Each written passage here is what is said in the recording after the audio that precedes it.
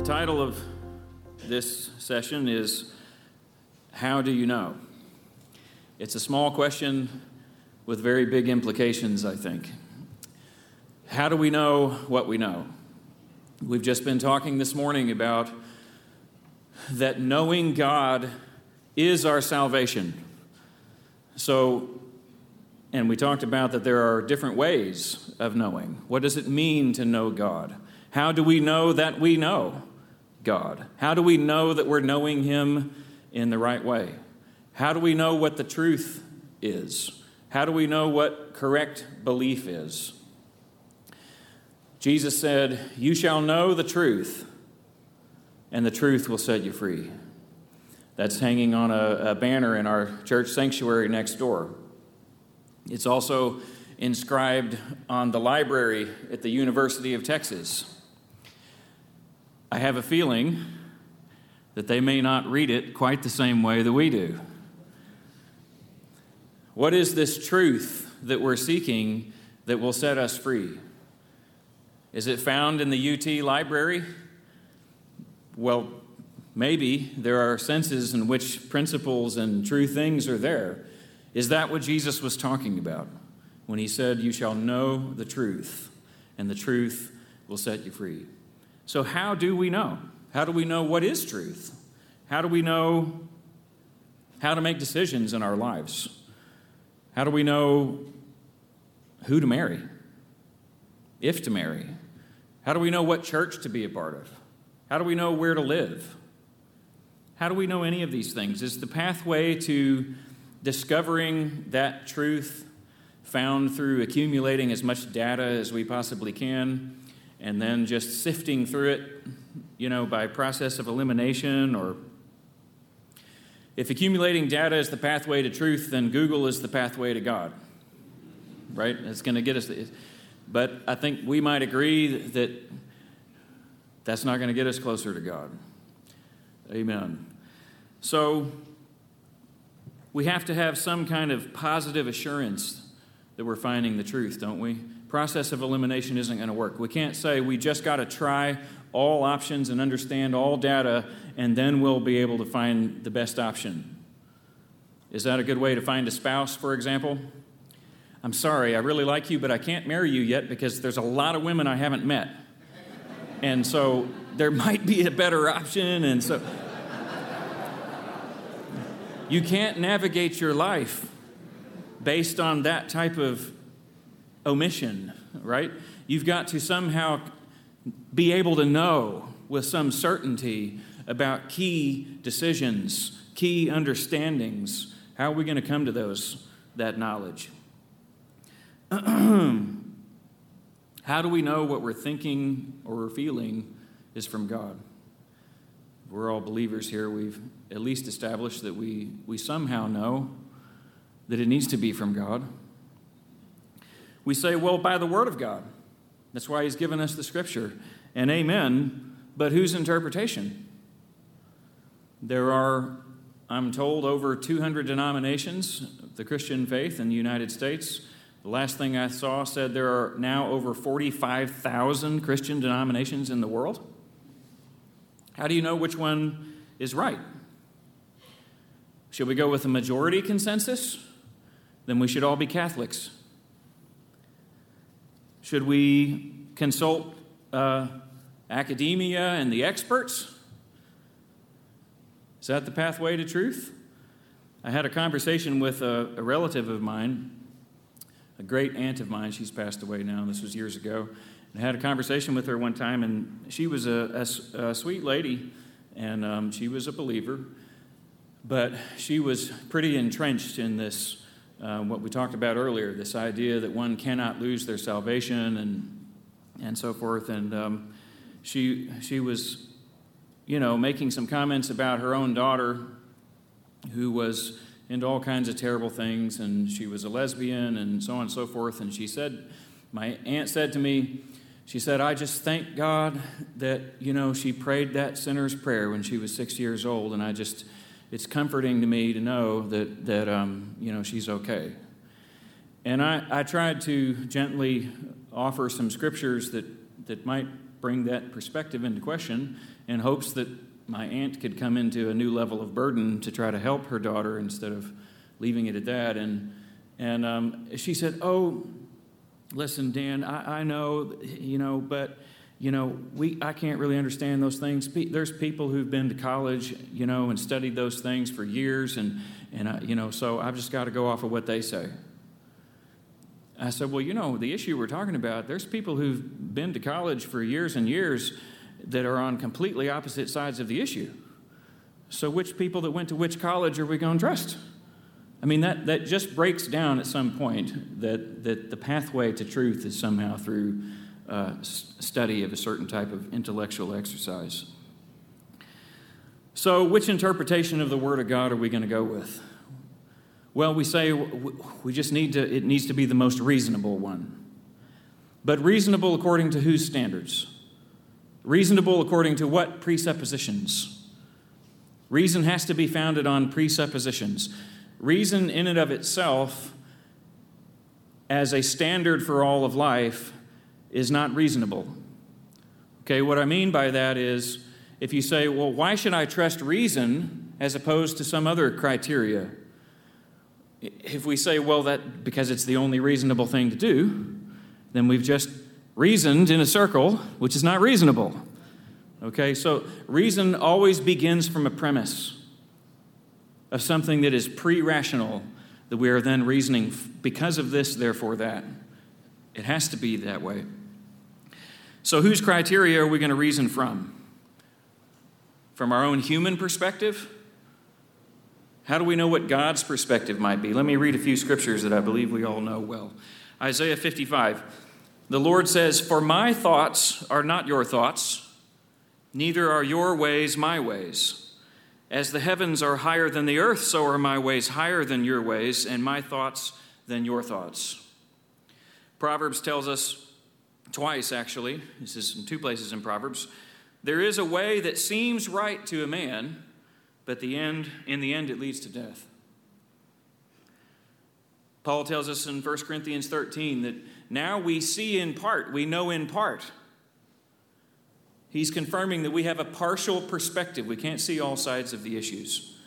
Romans 11 tells us, "Oh, the depth of the riches, both of the wisdom and knowledge of God. How unsearchable are his judgments and his ways past finding out. For who has known the mind of the Lord?" 1 Corinthians 2, Paul begins by saying, "My message and my preaching were not with wise and persuasive words, but with a demonstration of the Spirit's power, so that your faith might not rest on human wisdom, but on God's power." This is edging us towards some kind of answer, isn't it? To the question, how do you know? Proverbs 3 and 5, "Trust in the Lord with all your heart, and do not lean on your own understanding." 1 Corinthians 1, "Where is the wise person? Where is the teacher of the law? Where is the philosopher of this age? Has not God made foolish the wisdom of the world?" Really, those whole first two chapters of 1 Corinthians are on this topic. Colossians 2 and 8, "Beware lest anyone cheat you through philosophy and empty deceit, according to the tradition of men, according to the basic principles of the world, and not according to Christ." Here's 1 Corinthians 2 again. "No one knows the things of God except the Spirit of God. What we have received is not the spirit of the world, but the Spirit who is from God, so that we may understand what God has freely given us. This is what we speak, not in words taught us by human wisdom, but in words taught by the Spirit, explaining spiritual realities with Spirit-taught words. The natural man does not accept the things that come from the Spirit of God, but considers them foolishness. Indeed, he cannot understand them because they are discerned only through the Spirit." Romans 8 tells us plainly, the carnal mind is enmity against God, for it is not subject to the law of God, nor indeed can be. Now, we know all these passages. We probably would all agree here there's a lot of warning in Scripture, and there's more than these, about leaning on our own understanding, about trusting our minds apart from God. And yet, isn't that usually where we go? Or am I the only person in here that's like that? When we turn to solve a problem, when we turn to try to understand something, do we not naturally incline immediately to our minds, to what appears reasonable or rational to us? It's our tendency, even as we know that it has dangers, isn't it? So the question I'm asking here is, why do we do that? Why do we initially turn to our intellect? Usually, we at least tell ourselves we're turning to our intellect over and above our feelings, what might be called the heart. Because we don't want to be swayed by the way we feel about it. We want to know how it really is. So we need to divorce ourselves from our feelings and just analyze it with our brains. And that will get us closer to what the real truth of the matter is. Don't we tend to do that? And my question is, why do we do that? Here's an interesting quote. The testimony of the Spirit is superior to human reason. You know who said that? John Calvin. Amen. I can agree with Calvin on that one. Amen. But we so naturally turn to our natural minds. We say, well, that's probably culturally induced, right? We're saturated in a culture that prizes the intellect, prizes a certain kind of study. But why does our culture prize it? I think when we want to be in control, we turn to our minds. That's reflected in a lot of our daily interactions. You know, when somebody's doing something that we think is dangerous or harmful, we say, get a hold of yourself. You're not being reasonable. You know, your child does something that they shouldn't have done, and you said, you need to use your head. But truthfully, they probably were using their head. Right? They were just thinking about the wrong thing. So it's not a matter of using your head, it's a matter of what are you using your head for? But we think in those ways, as if, that's somehow going to be our pathway to overcoming our baser nature. Even when we have the good intentions, right? Somehow we're going to, by just thinking about it enough, we're going to figure out a way. That sounds a lot like a passage I'm thinking of now. With my mind, I serve the law of God, but something else is at work in my members so that I don't do the things that I want to do. So apparently our minds, according to Scripture, are not the pathway to defeating the flesh. We say, well, the reason we turn to it, Brother Dan, is because that's just the way we're made. Our minds are in control of everything else about us, all the other elements of our nature. But you know, that's actually not, even neuroscience disagrees with that proposition now. It used to be thought here until a few decades ago, that was kind of what the science told us even, was that, you know, your rational mind is the command center of the brain, and everything else, including your emotions and so forth, what we might call the heart, is subject to that.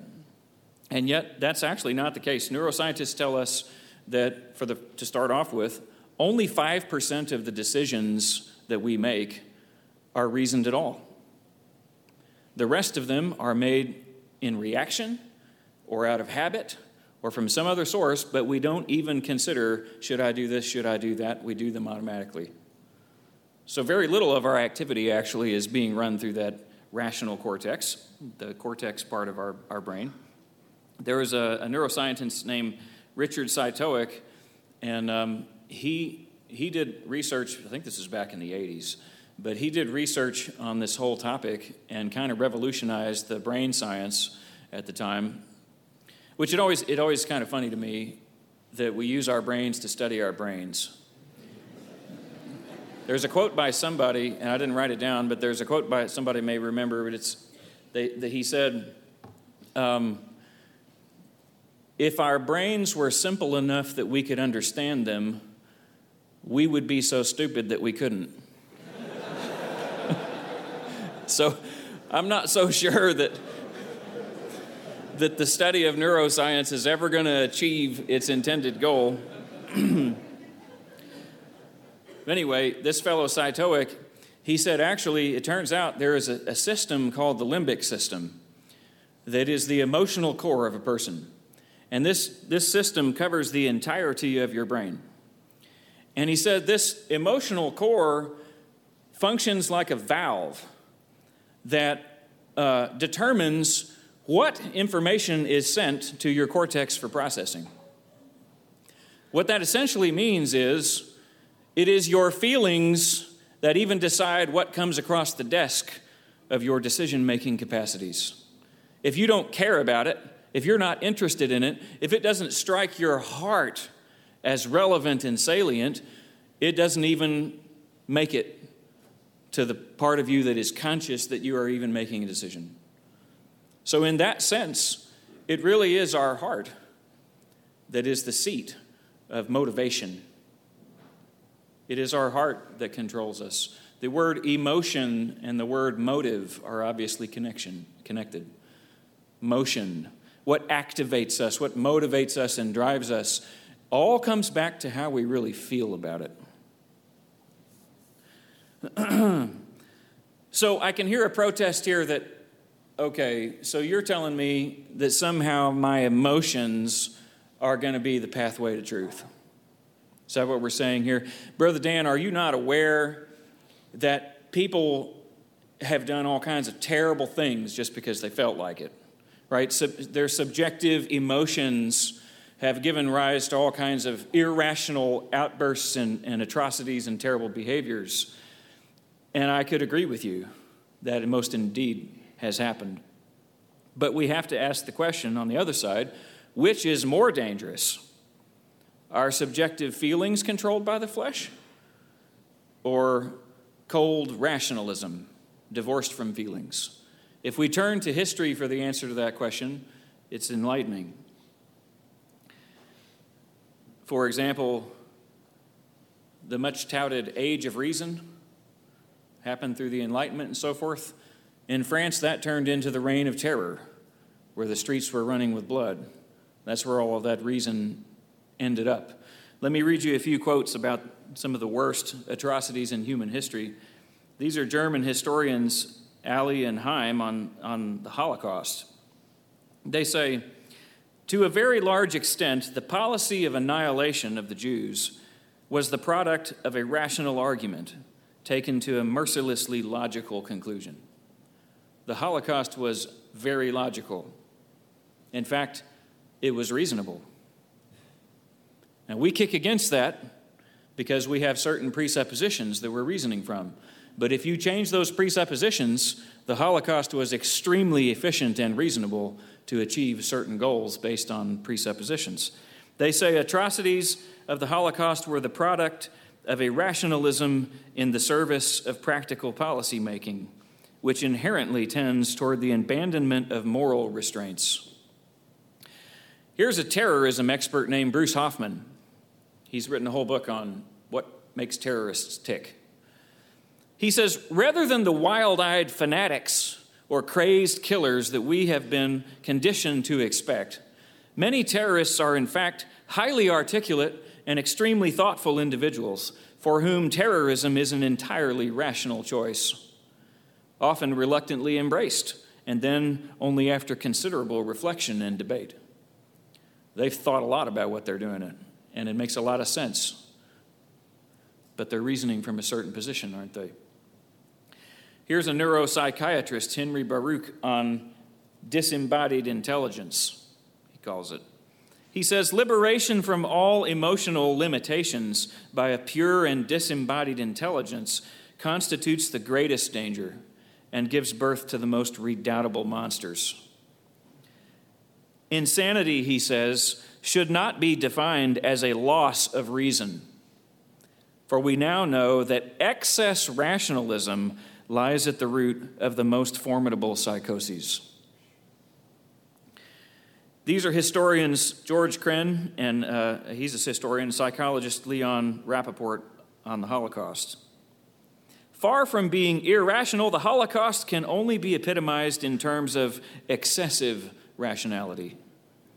An example of logical thought slipping the bonds of human feeling.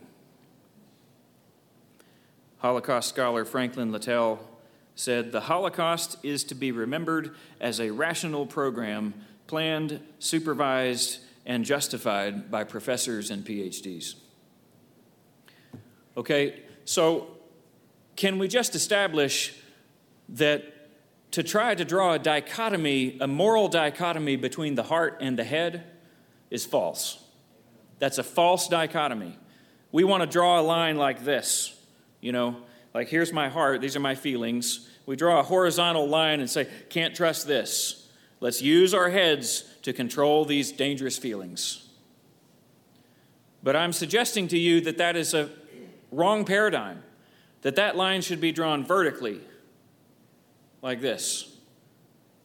Be more appropriate to say that there is a mind controlled by the flesh and a mind controlled by the Spirit. There are emotions controlled by the flesh, and there are emotions controlled by the Spirit. So the dichotomy here is between the Spirit and the flesh. It's not between the intellect or the feelings. Jeremiah tells us that the heart is desperately wicked above all things. It's deceitful above all things. Who can know it except the Lord? We know that our hearts can lead us astray. Amen. But then Paul says in Romans 8, those who live according to the sinful nature have their minds set on what that nature desires. Desire is a feeling. But those who live in accordance with the Spirit have their minds set on what the Spirit desires. The mind of sinful man is death, but the mind controlled by the Spirit is life and peace. Are you good with the concept of mind control? Does that scare you? A little bit? Okay, let me repeat this last line. The mind controlled by the Spirit is life and peace, but the sinful mind is hostile to God. It does not submit to God's law, nor can it do so. Those controlled by the sinful nature cannot please God. You, however, are controlled not by the sinful nature, but by the Spirit, if the Spirit of God lives in you. So this is a control issue. Amen. So, if both our intellect and our emotions are fallen, capable of taking us in the wrong direction, if they're equally untrustworthy, can I repeat my question from before? Why do we have this strong predilection to trust our minds more than our hearts?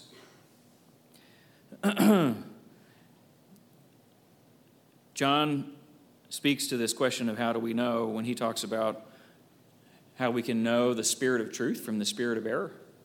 And he speaks about those who speak from the viewpoint of the world.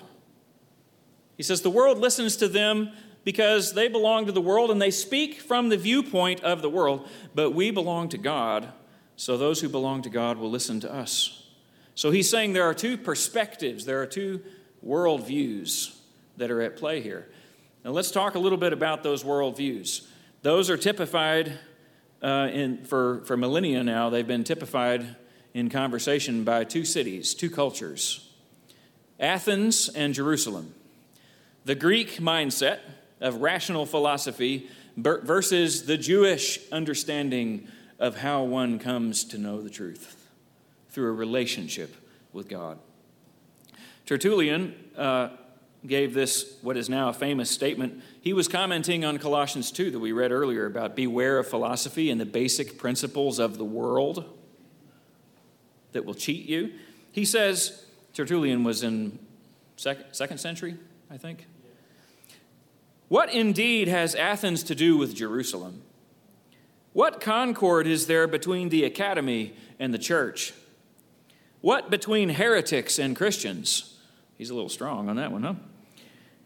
Our instruction comes from the Porch of Solomon, who had himself taught that the Lord should be sought in simplicity of heart. Now here's Peter Berger commenting on Tertullian. He says about this statement, he says, the implied answer to his question, of course, was nothing. Athens has nothing to do with Jerusalem. One may say that the entire history of Christianity provides the answer to Tertullian's question, an answer quite the opposite from the one he himself implied. Athens has been an awful lot of things to Jerusalem, adumbrating a world-shattering marriage of reason and revelation. That is human-centered rationality and revelation. He says, indeed, one might even say with some justice that the history of Christianity has been, in essence, the story of the marriage of Athens and Jerusalem. Could I use the word adultery instead of marriage to put it in biblical terms? Amen. So the Greeks, we'll just briefly describe the Greek mindset and we'll move on to the good news, okay? So the Greeks' mindset was that objective detachment and analysis is the pathway to truth. That we can understand things best by removing our direct involvement in them, removing ourselves from relationship from that which we study, and observing and spectating. The Greek gods, which they saw as the ideal for their own behavior, they viewed them as viewing the world from afar. They were the Olympian gods. They went up on the heights of Olympus, and they were spectators watching the drama of mankind. Spectator sports came to us from this whole milieu of thinking. Right? Let's watch what's going on, and then we can judge from a distance. Analysis. Microscopic study. Okay, this mindset requires that we stand above and look down upon that which we would claim to want to know. Okay? Now, the word analysis, it literally means to unbind. It means to dissolve or to fragment or to take apart. This is just the opposite of what we talked about yesterday in terms of an approach to even the scriptures, an approach to our doctrines. Are we going to approach the truth as something to be divided up in little fragments to study by themselves?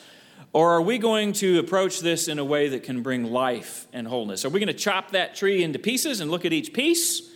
Or are we going to understand the pieces in the context of the life that they're designed to hold? Okay, now, we're talking about the scientific method here, right? Science seeks to understand everything through this type of analysis. Like if you went to, lab in high school or whatever, what do? Well, you get out these dead cadavers of frogs or earthworms or whatever. I never knew an earthworm could be so big until I got those frozen ones. But anyway, and you get them out and you cut this dead thing to pieces and analyze the little parts and everything. But you're not studying a living creature. That's one of the reasons why it's been a little difficult for people to understand how the human body works, because the only thing you can really study on is dead people. Because as soon as you start to dissect it, you kill it. And then you're no longer studying life. You're studying death. Because you've changed the fundamental nature of the thing that you're attempting to know. Okay, this word, Brother Ossie mentioned the scripture earlier today, that the scriptures cannot be broken. You know that word broken is lysis in the Greek, analysis. It's the same word. The scriptures cannot be studied in this way if we would come to know God through them. Jesus would say, the kingdom does not come by observation. The kingdom is supposed to come inside of us. Science itself contradicts the notion that true knowledge can come through observation. I'm not going to get into this in depth, although I'd love to. But I'm not competent to. That's one reason not to do it. And the second reason is we don't have the time. And I can see that nacho cheese working on you already.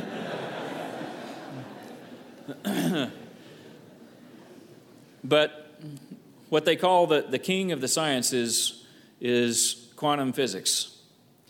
A quantum physicist once said that the rest of science is just stamp collecting. Apparently, scientists are not above arrogance. But anyway, quantum physics is considered the king of the sciences, because it's studying the foundational elements of everything that is, right? And yet, quantum physics have brought us what's called the law of indeterminacy. Werner Heisenberg, came up with this law, they call it. I think it was in the 1920s. And basically what the law says is, it's the law of indeterminacy, that it is in fact impossible to determine the behavior of reality all the way down in its subatomic levels. That's sometimes called the uncertainty principle as well. And that in fact, this combines with the phenomenon where the observer who's trying to understand what's happening in this microscopic world affects the very thing that he's studying.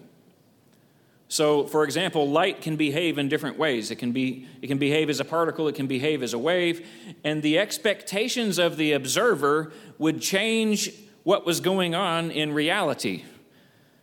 So that as soon as you begin to study this side, that side changed. And you go back to study that side, and the other side changed.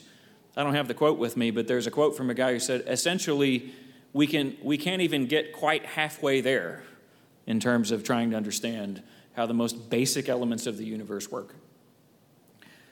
So, that's where rationalism is going to get us, okay? And when we apply this rationalistic approach to God, we put God under the microscope. He becomes the God idea. We're going to talk about God. We're going to know about God, as we said earlier. Then we've removed ourselves from the proper position in which we might understand. Perspective comes from position, doesn't it? My perspective of this podium is different than yours. I see this side and you don't. You see this side and I don't, because we're in different positions in relationship to this. So our perspective is always framed as finite humans. It's framed by our relationship to the thing that we study. We like to overstand, not understand. Amen. God is not going to be subjected to our microscope of overstanding. He expects us to come to Him and let Him teach us. Amen. Thank you, Jesus. So our attitude of heart, humility, is going to be a key in our search for wisdom and truth, isn't it? Remember the Greeks on the Areopagus that Paul encountered in Acts 17? These guys were well studied, it seems.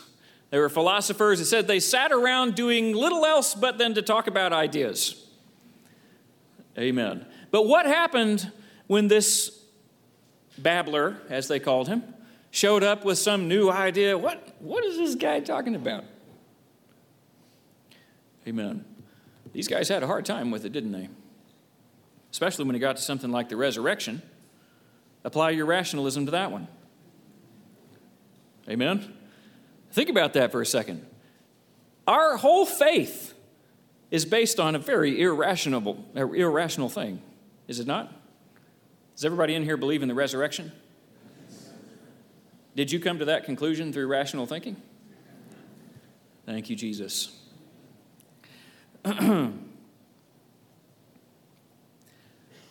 Objectivity is a myth. Don't tell the media I said so. Because that's how you get to fair and unbiased reporting, is through becoming objective. That's why it's all so fair and unbiased, right? It's because they're so successful in becoming objective in the things that they report on. Objectivity is a myth. It's a lie. You cannot be objective as a human being. Only God sees things from all sides. Only God understands reality as it is. How old is this lie?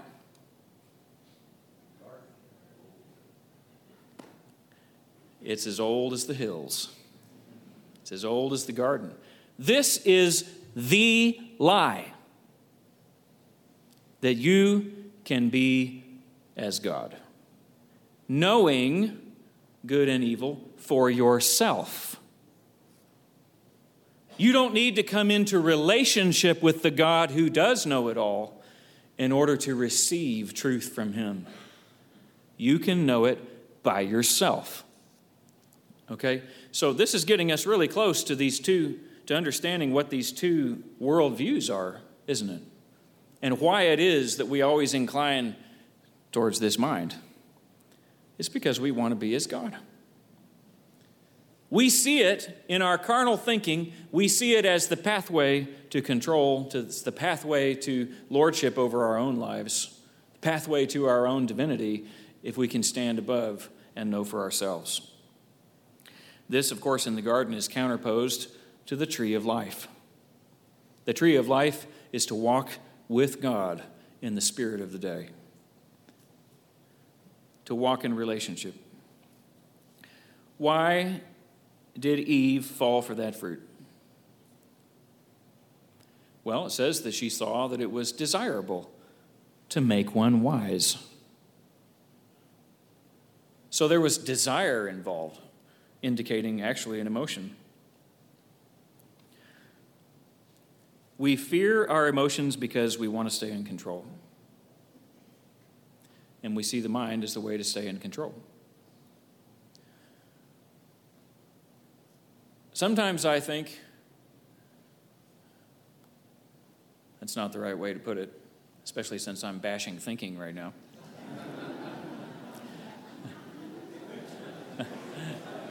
What'd you think about that? I'm not really bashing thinking, am I? We're saying, God, help us think according to your Spirit. God, guide our thoughts into your thoughts. Amen.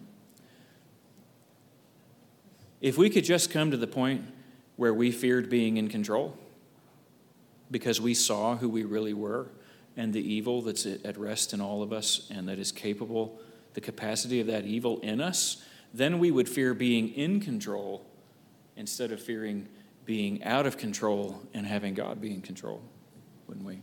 It's because we want to retain our autonomy and our own lordship that we so fear, if I get emotional here, I may not even know what I'm doing, and I can't do that. Well, if those are the wrong emotions, amen, let's get on top of them. Let's ask God to help us get on top of them. But if it's actually God moving upon us, let's not resist the Spirit of God. We trust our minds. Why do we trust our minds? Well, because I just said, we fear losing control. Is fear an emotion? Maybe we trust our minds because of a certain type of intellectual pride. Is pride an emotion? What I'm trying to say is, it is the deceivableness of our hearts that lead us to trust our minds. Faith and trust is an emotional decision. Faith, by definition, is not just a logical conclusion based on all the scientific data we can muster, is it? It's something that we feel, it's evidence of things not seen, as we heard earlier. You remember my loose paraphrase from yesterday. Trust in your own understanding with all your heart and lean not on the Lord. But we know what it really says. Trust in the Lord with all your heart. It doesn't say trust in your heart. We don't trust our hearts. We trust in the Lord with our hearts. And we should lean not on our own understanding. In all your ways acknowledge him so that he can direct your path. Amen. When I read that leaning, it always makes me think of the passage in, the story in 2 Kings where the city was under siege and there was nothing to eat and everybody was dying of famine. And then the prophet comes and says, tomorrow about this time, food is going to be everywhere and it's going to be cheap. And then it says, So an officer on whose hand the king leaned, here's the voice of reason is going to come and analyze the Word of God. Okay, the Word of God has just come through the prophet and said, I'm telling you, tomorrow God is going to bring deliverance. But the voice of reason that the king is leaning on, of his own understanding, says, look, if the Lord made windows in heaven, could this thing be? And the prophet says to him, it's surely going to happen, and you're going to see it, but you're not going to eat of it. And that guy was trampled in the gate the next day. That's the curse of leaning on our own understanding. It says in Jeremiah 17, cursed is the one who trusts in man, which usually means trusting right here, trusts in man and makes flesh his strength. He shall be like a shrub in the desert and will not see when good comes. We're going to miss out on the most incredible things that God wants to do just because we lean on our own understanding. Thank you, Jesus. The Hebrew perspective, on the other hand, we've already said it, was that it is this relational connection with God that brings life and truth. Knowledge indeed we need. To know Him and Jesus Christ whom He sent is eternal life. Salvation is knowing God, but what kind of knowledge is it? 1 Corinthians 8 says, we know that we all possess knowledge, but knowledge puffs up while love builds up. If anyone thinks he knows anything, he knows nothing yet as he ought to know it. But whoever loves God, what? You remember? Whoever loves God is known by God. You almost expect him to say, whoever loves God knows God. And yet he turns it around and said, whoever loves God is known by God. This isn't a matter of me studying God. This is a matter of me coming into relationship with Him and letting Him know me. Paul speaks something similar to the Galatians when he says, how is it that you're so soon turning away from God and being enslaved by these principles from the world after you have known God? Then he stops and corrects himself and says, or rather, since you have been known by God. What we're saying here is that love that comes from the heart is our door of access into the knowledge that saves us. The heart is first. There is a scriptural order when we come that is given to us. We've been talking about some of the passages already in a different context. With the heart one believes unto righteousness, and with the mouth confession is made unto salvation. It is the heart that brings the access of the Spirit into our minds. In the first and greatest commandment, the first thing on the list is the heart. You shall love the Lord your God with all your heart, your soul, your mind, and your strength. If we're unwilling to yield that seat of our emotions to God, is it not because we're trying to retain some grip on control of ourselves? Jesus said that God is a spirit, and those who worship Him must worship Him in spirit and in truth. We want to draw a dichotomy between the spirit and the truth, as if they're kind of two elements that we can separate from each other. I'll read you real fast several passages here. John 16 says that the Spirit leads us into truth. This is all answering the question of how do we know, isn't it? Jesus said, the words I speak to you are spirit, in John 6. Of course, John 1 says that the Word was God. John 4 says God is spirit. I already said that one. 1 John 5 says the Spirit is truth. John 17 said His Word is truth. Jesus said in John 14, I am the truth. You shall know the truth, and the truth shall set you free. But we cannot divorce the principles of truth from the personal being that is truth. the Word that became flesh and dwelt among us. We've got to live by every word that proceeds from the mouth of God. We can't get out our Bibles and use them as a shield against relationship with God, can we? How do we know it's the Word of God? Hebrews 4 tells us that the Word of God is living and powerful. If it's not alive, if it's not powerful, it may be a repetition of principles, but it's not the Word of God unto salvation. People have been trying that for a long time. Somebody quoted it earlier. John 5, Jesus told the Pharisees, "You search the Scriptures, for in them you think," there it goes again, "you think, you have eternal life, and these are they which testify of me, but you're not willing." It's your will that's the problem here. You're not willing to come to me that you would have life. John 7, Jesus had been speaking, and the Pharisees sent the officers of the temple to go arrest him. And they came back not having arrested him, and they said, why didn't you grab him? And they said, nobody ever spoke like this man. Apparently, when they got in the presence of the living and powerful Word of God, they said, this is something different. This is not just some new idea. What did the Pharisees say in response? They said, are you also deceived? Have any of the rulers or the Pharisees believed in him? But this crowd that does not know the law is accursed.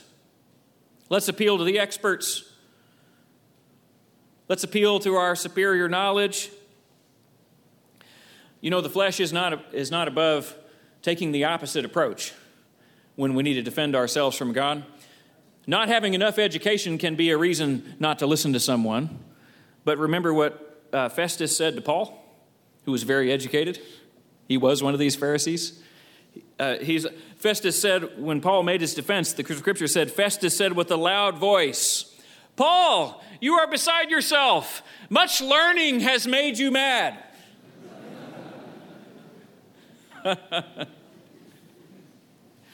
Anything to dismiss the Word of God. But all this that was going on with the Pharisees that Jesus had to come against so much, this trust in their study, analyze, but not coming and feeling, nobody spoke like this man. What is God doing? This mindset that he was coming against, this was a well-entrenched Greek rationalism that had already swept Judaism centuries before. This Talmudic tradition where they were already entrenched in this, they said, they were proud of this fact. They said, the scholar has replaced the prophet. God went silent for centuries, remember? They said, the scholar has replaced the prophet. God moves in different ways now. You know, he used to move through prophecy. He used to move through the gifts of the Spirit. But all those things have passed away. Thank God there's not doctrines like that anymore in evangelicalism, is there? All those things have passed away. Now God speaks to us through our brains. And the scholars have replaced the prophets. God forbid.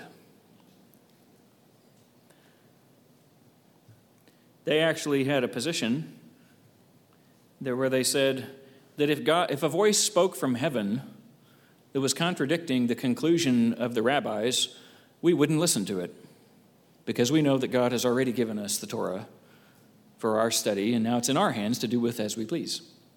That was their stated position.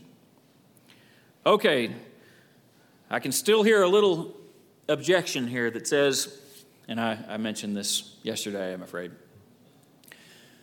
but we can't exalt subjective human emotional experiences above the Word. I can agree with that if we're talking about emotional experiences that are controlled by the flesh. In other words, if we're exalting our fear or our pride or those other fallen emotions above the Word, let's not do that. But can we also agree that we should not exalt our human intellect above the Word of God?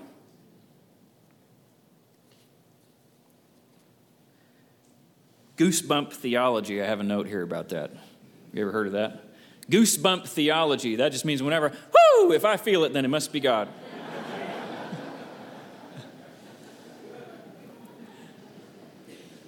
There is a deeper reality than that, and we're getting there, okay? But those types of derogatory things are then used as a shield. That we can't get into that. We can't go down that road. Crazy things happen. People might think you're drunk, okay? In John 9, it's one of my favorite stories in the Bible, and I just will resist the temptation to read you the whole story. Jesus heals the man that's born blind from birth. Okay? And the Pharisees immediately come to a rational conclusion because he's done it on the Sabbath, and we know the law of God. So they say, this man is not from God because he does not keep the Sabbath. And we have studied and studied and studied. We know all about the Sabbath. We know all about what God says. So we can clearly conclude that this miracle worker is not from God. So they call the man who's blind and they asked him, how did he do that? Because we know it wasn't God. They have to ask him 3 times because they're never happy with his answer. I think it's the second time that they call him and they say to the man, give God the glory.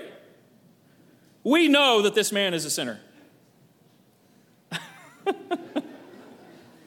Let's glorify God by making categorical statements about what we know. The man answered and said, whether he is a sinner or not, I do not know. One thing I know, that though I was blind, now I see. How do we know? They retorted, we know that God spoke to Moses, but as for this fellow, we don't know where he's from. And he comes back with a very wonderful answer. I won't read the whole thing, but he said, well, this is quite something, that's never happened. Somebody's opened the eyes of someone born blind, but you don't even know where he's from. Wow, you guys are really learned. They don't take kindly to it. They answer again and they say, you were completely born in sins. Which is another assumption, right? The disciples had the same assumption. That, Lord, was it this man or was it his parents? Obviously it was one of those.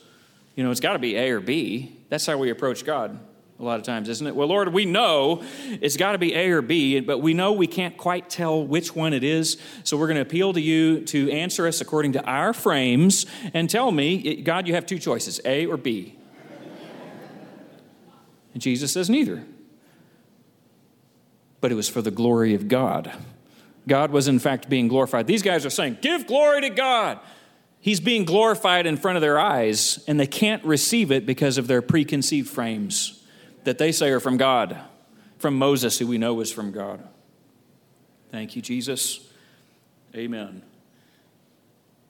So they answer the fellow and say, you were completely born in sins, and you are teaching us, clearly implying that we know that we weren't born in sin. You were. I would like to suggest to you that we're all going to encounter things from God that challenge our frames and our past experiences, even as believers. That's what was happening to these people. They were believers in God. And yet God was moving in a way that they had not anticipated, that they hadn't seen before. It was like, God can't do that. I've already decided that he moves only within the frame that I have already understood or experienced or whatever, agreed with. And God is not allowed to break those bonds with my approval anyway. Thank God that the apostles didn't think that way. Did the apostles ever encounter situations that pulled them out of preconceived notions? Even after they've been filled with the Holy Spirit, all of a sudden, this thing happens with Cornelius that is outside of their framework. I mean, reading the Old Testament, it's pretty clear. God's chosen people and the Jews and the Gentiles and all this, their eyes hadn't yet been opened to all the revelation that was actually there all along in the Old Testament even. They just hadn't seen it yet because they were clinging to a certain type of faithful obedience to certain principles as they had understood them. And then when God begins to move and sovereignly opens the door, even the apostles, Peter flows with it. Praise God for the Peters among us that'll just follow their hearts. Amen. When they feel God. Peter flows with it and receives this from God, and this Cornelius and his whole household are filled with the Holy Spirit. But then he comes back and he has to give answer. But thank God they didn't just reason their way through it that day. Did they? There were questions. It's fine for us to have discussions. That's what we're doing here. Amen. To say, yeah, but what about this verse, or what about that? And that's okay, as long as we have a baseline commitment that we're going to follow the Spirit wherever it takes us. Thank you, Jesus, that our hearts are going to be open, that even if God wants to show us something we've never seen before, we're not only okay with that, it's what we want. Amen. Thank you, Jesus.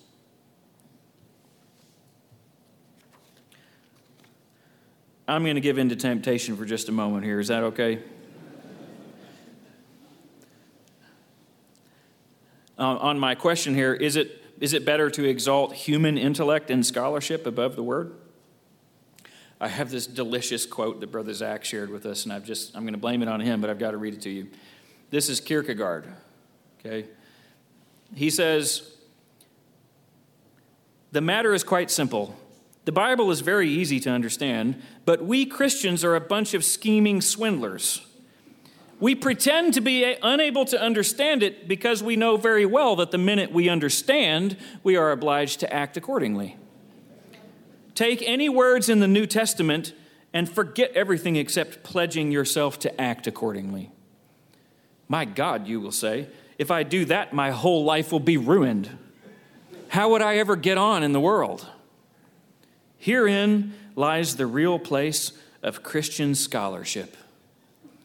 Christian scholarship is the church's prodigious invention to defend itself against the Bible, to ensure that we can continue to be good Christians without the Bible coming too close.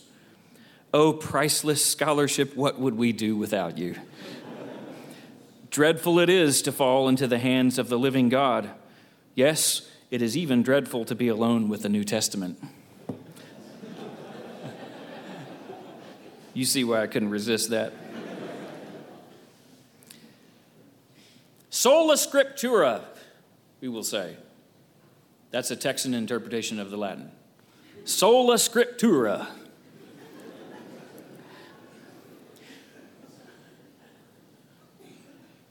We have to define what we mean by sola scriptura, don't we? Because I would like very much to agree, sola scriptura, if we mean that we're going to place the written word of God above any of the writings or opinions or teachings of men, above the church fathers or the church councils or what's, the popular authors of today or whatever. Let's take only the Bible as the standard in that sense. But if we mean by sola scriptura that we need to divorce the Scriptures from relationship with the Spirit that inspired and wrote those Scriptures, then I disagree. Those who worship God must worship Him in spirit and truth. We can't take the book and divorce it from its author and do with it as we please and call that a virtue. Satan quoted Scripture to Jesus, right? I mean, Satan, he knew his Bible pretty well, it turns out. I don't even think he misquoted any of it. Or did he? He didn't misquote, but it was a little out of context.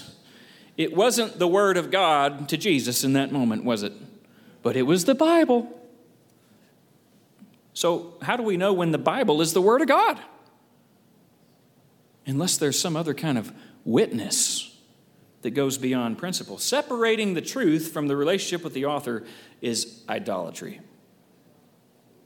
We make an idol even out of the written word if we do that. It's like the brazen serpent. You remember God told him to make this brazen serpent, and so according to his word, they did it, and it brought healing and everything. But then they held on to that thing, and they worshiped the serpent. So later in the time of the kings, we see that they had to go destroy the brazen serpent because people were worshiping the serpent instead of the God who told them to use that serpent to overcome a plague. Amen. The letter kills, but the Spirit gives life. Thank you, Jesus. We've got to relate to God as a spirit. We, too, are spiritual beings. Romans 8 tells us the Spirit himself bears witness with our spirits that we are children of God. Proverbs 20 says, the spirit of a person is the lamp of Yahweh, searching all the innermost parts of his being. We have to relate to God spiritually and not just intellectually. He is a spirit. So I'm wrapping up here. I only have 15 pages left. Thank you, Jesus. We're going to come to know the truth when all of it comes together. Our hearts, our minds, our spirits, and our souls. There's going to be a resonance of wholeness. Amen. What the Spirit speaks is not going to contradict the written Word of God. And the written Word of God does not contradict what the Spirit is doing. Amen. They've got to come together. And when they do, and you feel that synthesis that brings life, we know we're hearing from God. His Spirit is bearing witness with our spirit. Gandhi once said that happiness is when what you say, what you think, what you do are all the same thing. There's a harmony in your being. The unity of spirit and truth.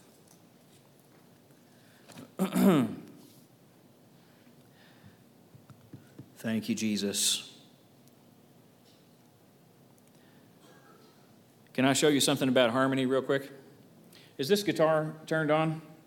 You guys have the capacity to run that?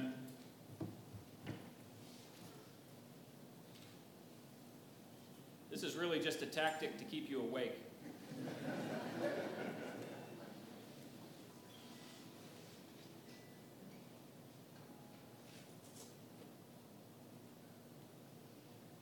Is it on? Ah, the volume. This one here. Got it? Okay. So I want you guys to analyze this note. Okay? Put on your analytical thinking here.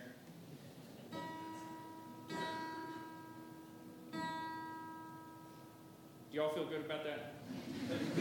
Everybody hear that? Yeah. Is there anything wrong with this note? Does it offend you? Is it accurate? Is it real? Is it right? Or is it wrong? It's okay, right? All right, let's do it again.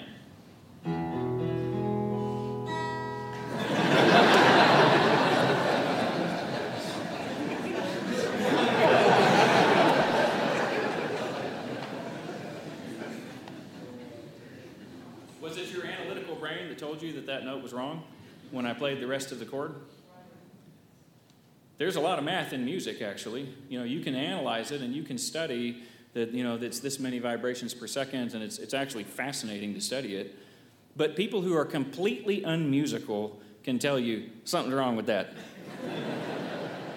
Amen? And part of what I'm saying here today is that's how the truth is. And that's why we've got to judge the truth in a context of relational wholeness. We're not going to be able to even discern whether this piece of truth is right or if this be of God or if it not be, unless we've got a harmony of wholeness within which to incorporate it or to discern its dissonance. Thank you, Jesus. Even babies can discern that. Seriously. They've done brain scans on newborns, however that works, and they can tell that a newborn baby who knows nothing else is offended when they hear that note. We can hear the voice of truth. I mean, how did you know that except that God has put something into us? He has created us to be able to feel harmony and resonance and to detect that inconsistency is a bad thing and that it leads to death. There's got to be a consistency that brings harmony that's not only not offensive, it's beautiful. It stirs us. Music is a wonderful analogy. Thank you, Jesus. Jesus said in John 18, when he stood before Pilate, "Everyone who belongs to the truth hears my voice." It's possessive terms, controlling terms that he uses. In John 8, he says, "Whoever belongs to God hears what God says." He's answering a question he himself had just asked, which is, why don't you understand what I'm trying to tell you? Why is my speech not plain to you, he says. Whoever belongs to God hears what God says. The reason you do not hear is that you do not belong to God. There's a relationship that's missing. If you'd get the relationship right, you'd hear from God, and you'd know that it was, in fact, God. I already quoted you 1 John 4, which draws those implications out and connects them to the body. They are of the world. They speak from the viewpoint of the world, so the world hears them. We belong to God. He who knows God hears us. He who does not belong to God, it's exactly the same construction as John 8. He who does not belong to God does not listen to us. By this we know the spirit of truth and the spirit of error. Is there an ear for God? John 7, Jesus says, this is key. If anyone wills to do his will, then that one shall know concerning my teaching or concerning the doctrine, whether it is from God or whether I speak on my own authority. That's just your opinion. That's just your idea about the Bible or whatever. Jesus says the key to knowing whether it's someone's idea or whether or not it comes from God is the position of our own will. Whether or not we are surrendered unto God in ourselves, whether we are living and hearing from a position that says, not my will, but your will be done. I have determined, first of all, to do his word and his will, no matter what it is, and this has opened my ears so that I can now know what it is. We want it to be just the other way, don't we? We want to first understand, well, if I knew it was God, I'd be willing to do it. I just don't know if it's God or not. I need to know if it's God so that I can know if I'd be willing. Jesus says it's the other way around. Something has to be willing to let go of that analyzing, judging, figure it out ahead of time mindset and say, Jesus, I trust you.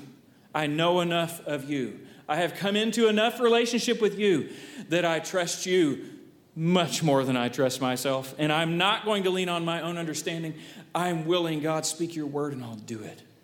And in that surrendered place, as we offer ourselves, as was said earlier, as a living sacrifice, then we will know what is the good, pleasing, and perfect will of God.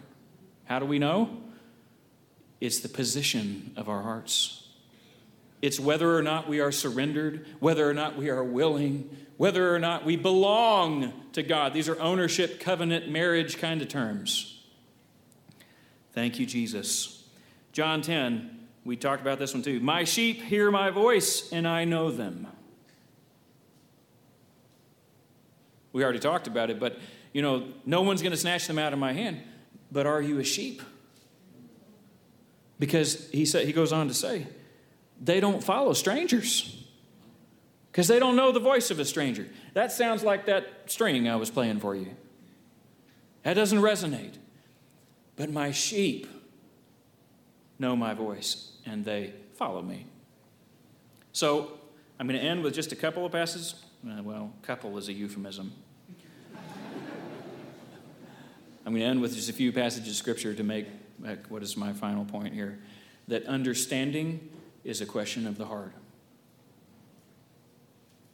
Whether or not we understand is a heart issue. Jesus and Paul both quoted Isaiah. In them, the prophecy of Isaiah is fulfilled, which says, hearing you will hear and shall not understand. And seeing you will see and not perceive, for the hearts of this people have grown dull. Their ears are hard of hearing, and their eyes they have closed, lest they should see with their eyes and hear with their ears, lest they should understand with their hearts and turn. That's a repentance term. And turn so that I should heal them. In Mark 8, this is where the disciples had forgotten to bring bread, and Jesus says, beware of the leaven. And it says, and so they reasoned among themselves and said, it's because we forgot to bring bread. And Jesus said, why do you reason because you have no bread? Do you not yet perceive or understand? Is your heart still hardened? Having eyes, do you not see? And having ears, do you not hear? In Ephesians 4, Paul says, this I say, therefore, and testify in the Lord, that you should no longer walk as the rest of the Gentiles walk, viewpoint of the world, in the futility of their mind, having their understanding darkened. How has this happened? This futility of the mind and this understanding being darkened. Being alienated from the life of God, because of the ignorance that is in them, because of the blindness of their heart, who being past feeling, the word in the Greek there is apathy, no feeling, past feeling had given themselves over to work all uncleanness. Okay, so did you follow the progression there? That this futility of the mind, this darkening of the understanding, comes from being alienated from the life of God because your heart was blind. But you have not so learned in Christ, if indeed you have heard him and have been taught by him, as the truth is in Jesus. 2 Corinthians 3, their minds were blinded, Paul says. To this day, the veil remains unlifted in the reading of the Old Testament, because the veil is taken away in Christ. Here's the spatial terms again. But even to this day, when Moses is read, a veil lies on their heart. Nevertheless, when one turns to the Lord, the veil is taken away. Now the Lord is the Spirit, and where the Spirit of the Lord is, there's liberty. You shall know the truth, and the truth shall set you free. Paul prays for the Ephesians. I pray that you, being rooted and grounded in love, may have power, together with all the Lord's holy people, to grasp how wide, long, high, and deep is the love of Christ, and to know this love that surpasses knowledge. To know a love that surpasses knowledge, that you may be filled to the measure of all the fullness of God. What is he saying here? What he's saying is, this is a promise. As we said before, this is not a threat. To the flesh, it's a threat. You're going to lose control. You're going to be out of your mind. Paul said he was out of his mind. You'd hate to be like him. Amen. It's going to, whoa, this is scary stuff. That's because God wants to take control. This is not a threat. This is a promise. There is a full measure of the love of God that only comes when we're willing to yield, to know these dimensions that are beyond our human understanding.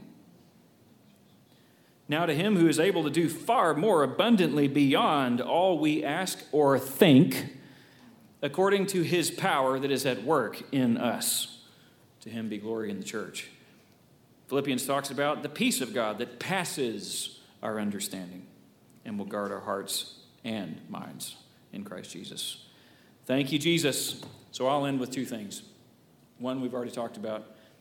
When Paul was on the Areopagus combating this viewpoint of the world, this Greek philosophy, these guys that he said, I perceive you are very religious. We want to think that Greek philosophy is this, this pagan thing. We don't do that. We do Jesus Greek philosophy. They're very religious. I perceive you're very religious. You've got all these objects of worship, but then there's this one that's not subject to your carnal minds. They labeled it, this is the unknown God. For some reason, he never fits under our microscope. For all the study, we can't know him. He said, him whom you worship without knowing, I proclaim to you. Amen. And then he goes on to say that God he's determined the boundaries, the habitations, the times and seasons. He's determined all of this for one purpose, that you might seek after the Lord, that you might feel after him and find him. He doesn't say think after him. He says feel. The word means to feel. Thank you, Jesus. Though he's not far from any one of us, for in him we live and move and have our being. It's not that far away, this yielding to God.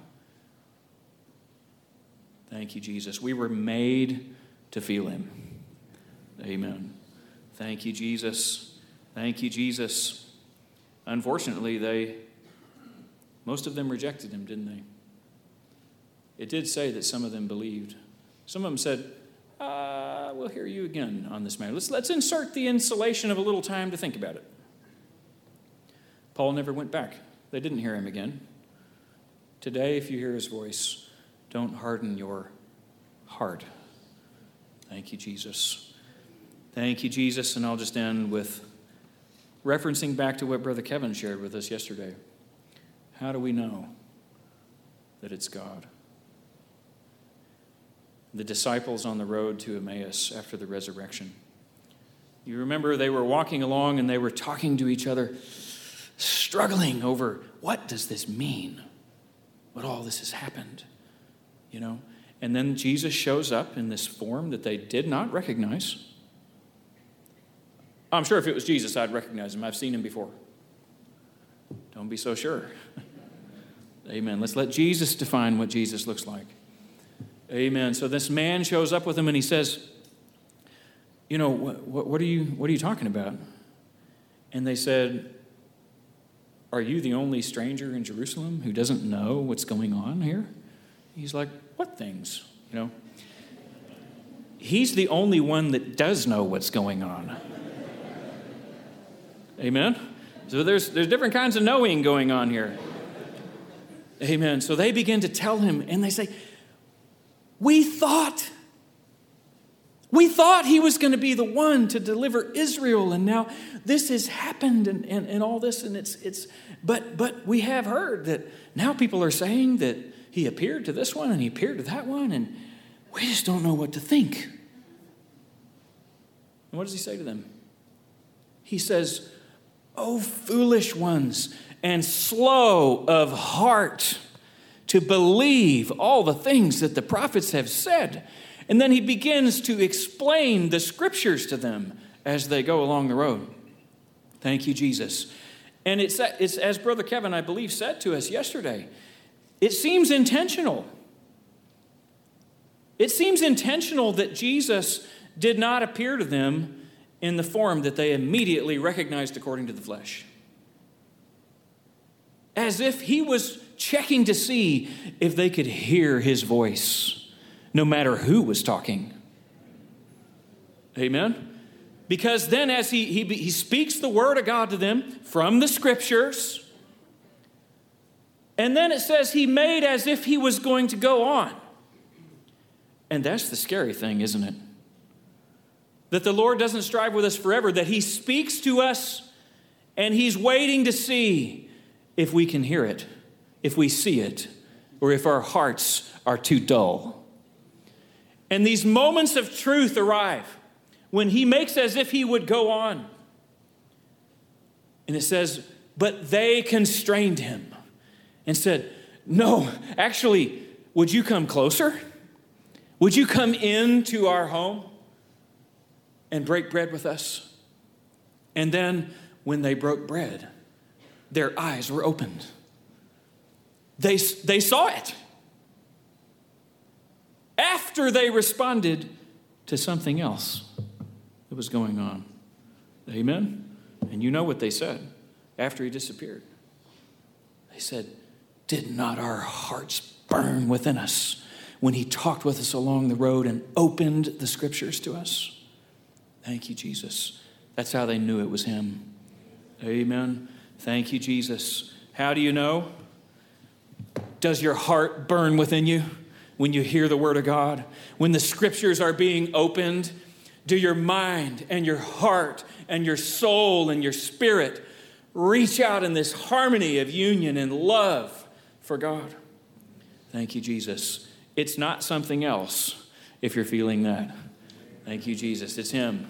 It's the voice of the shepherd. Let's follow him. Thank you, Jesus. Thank you, Jesus.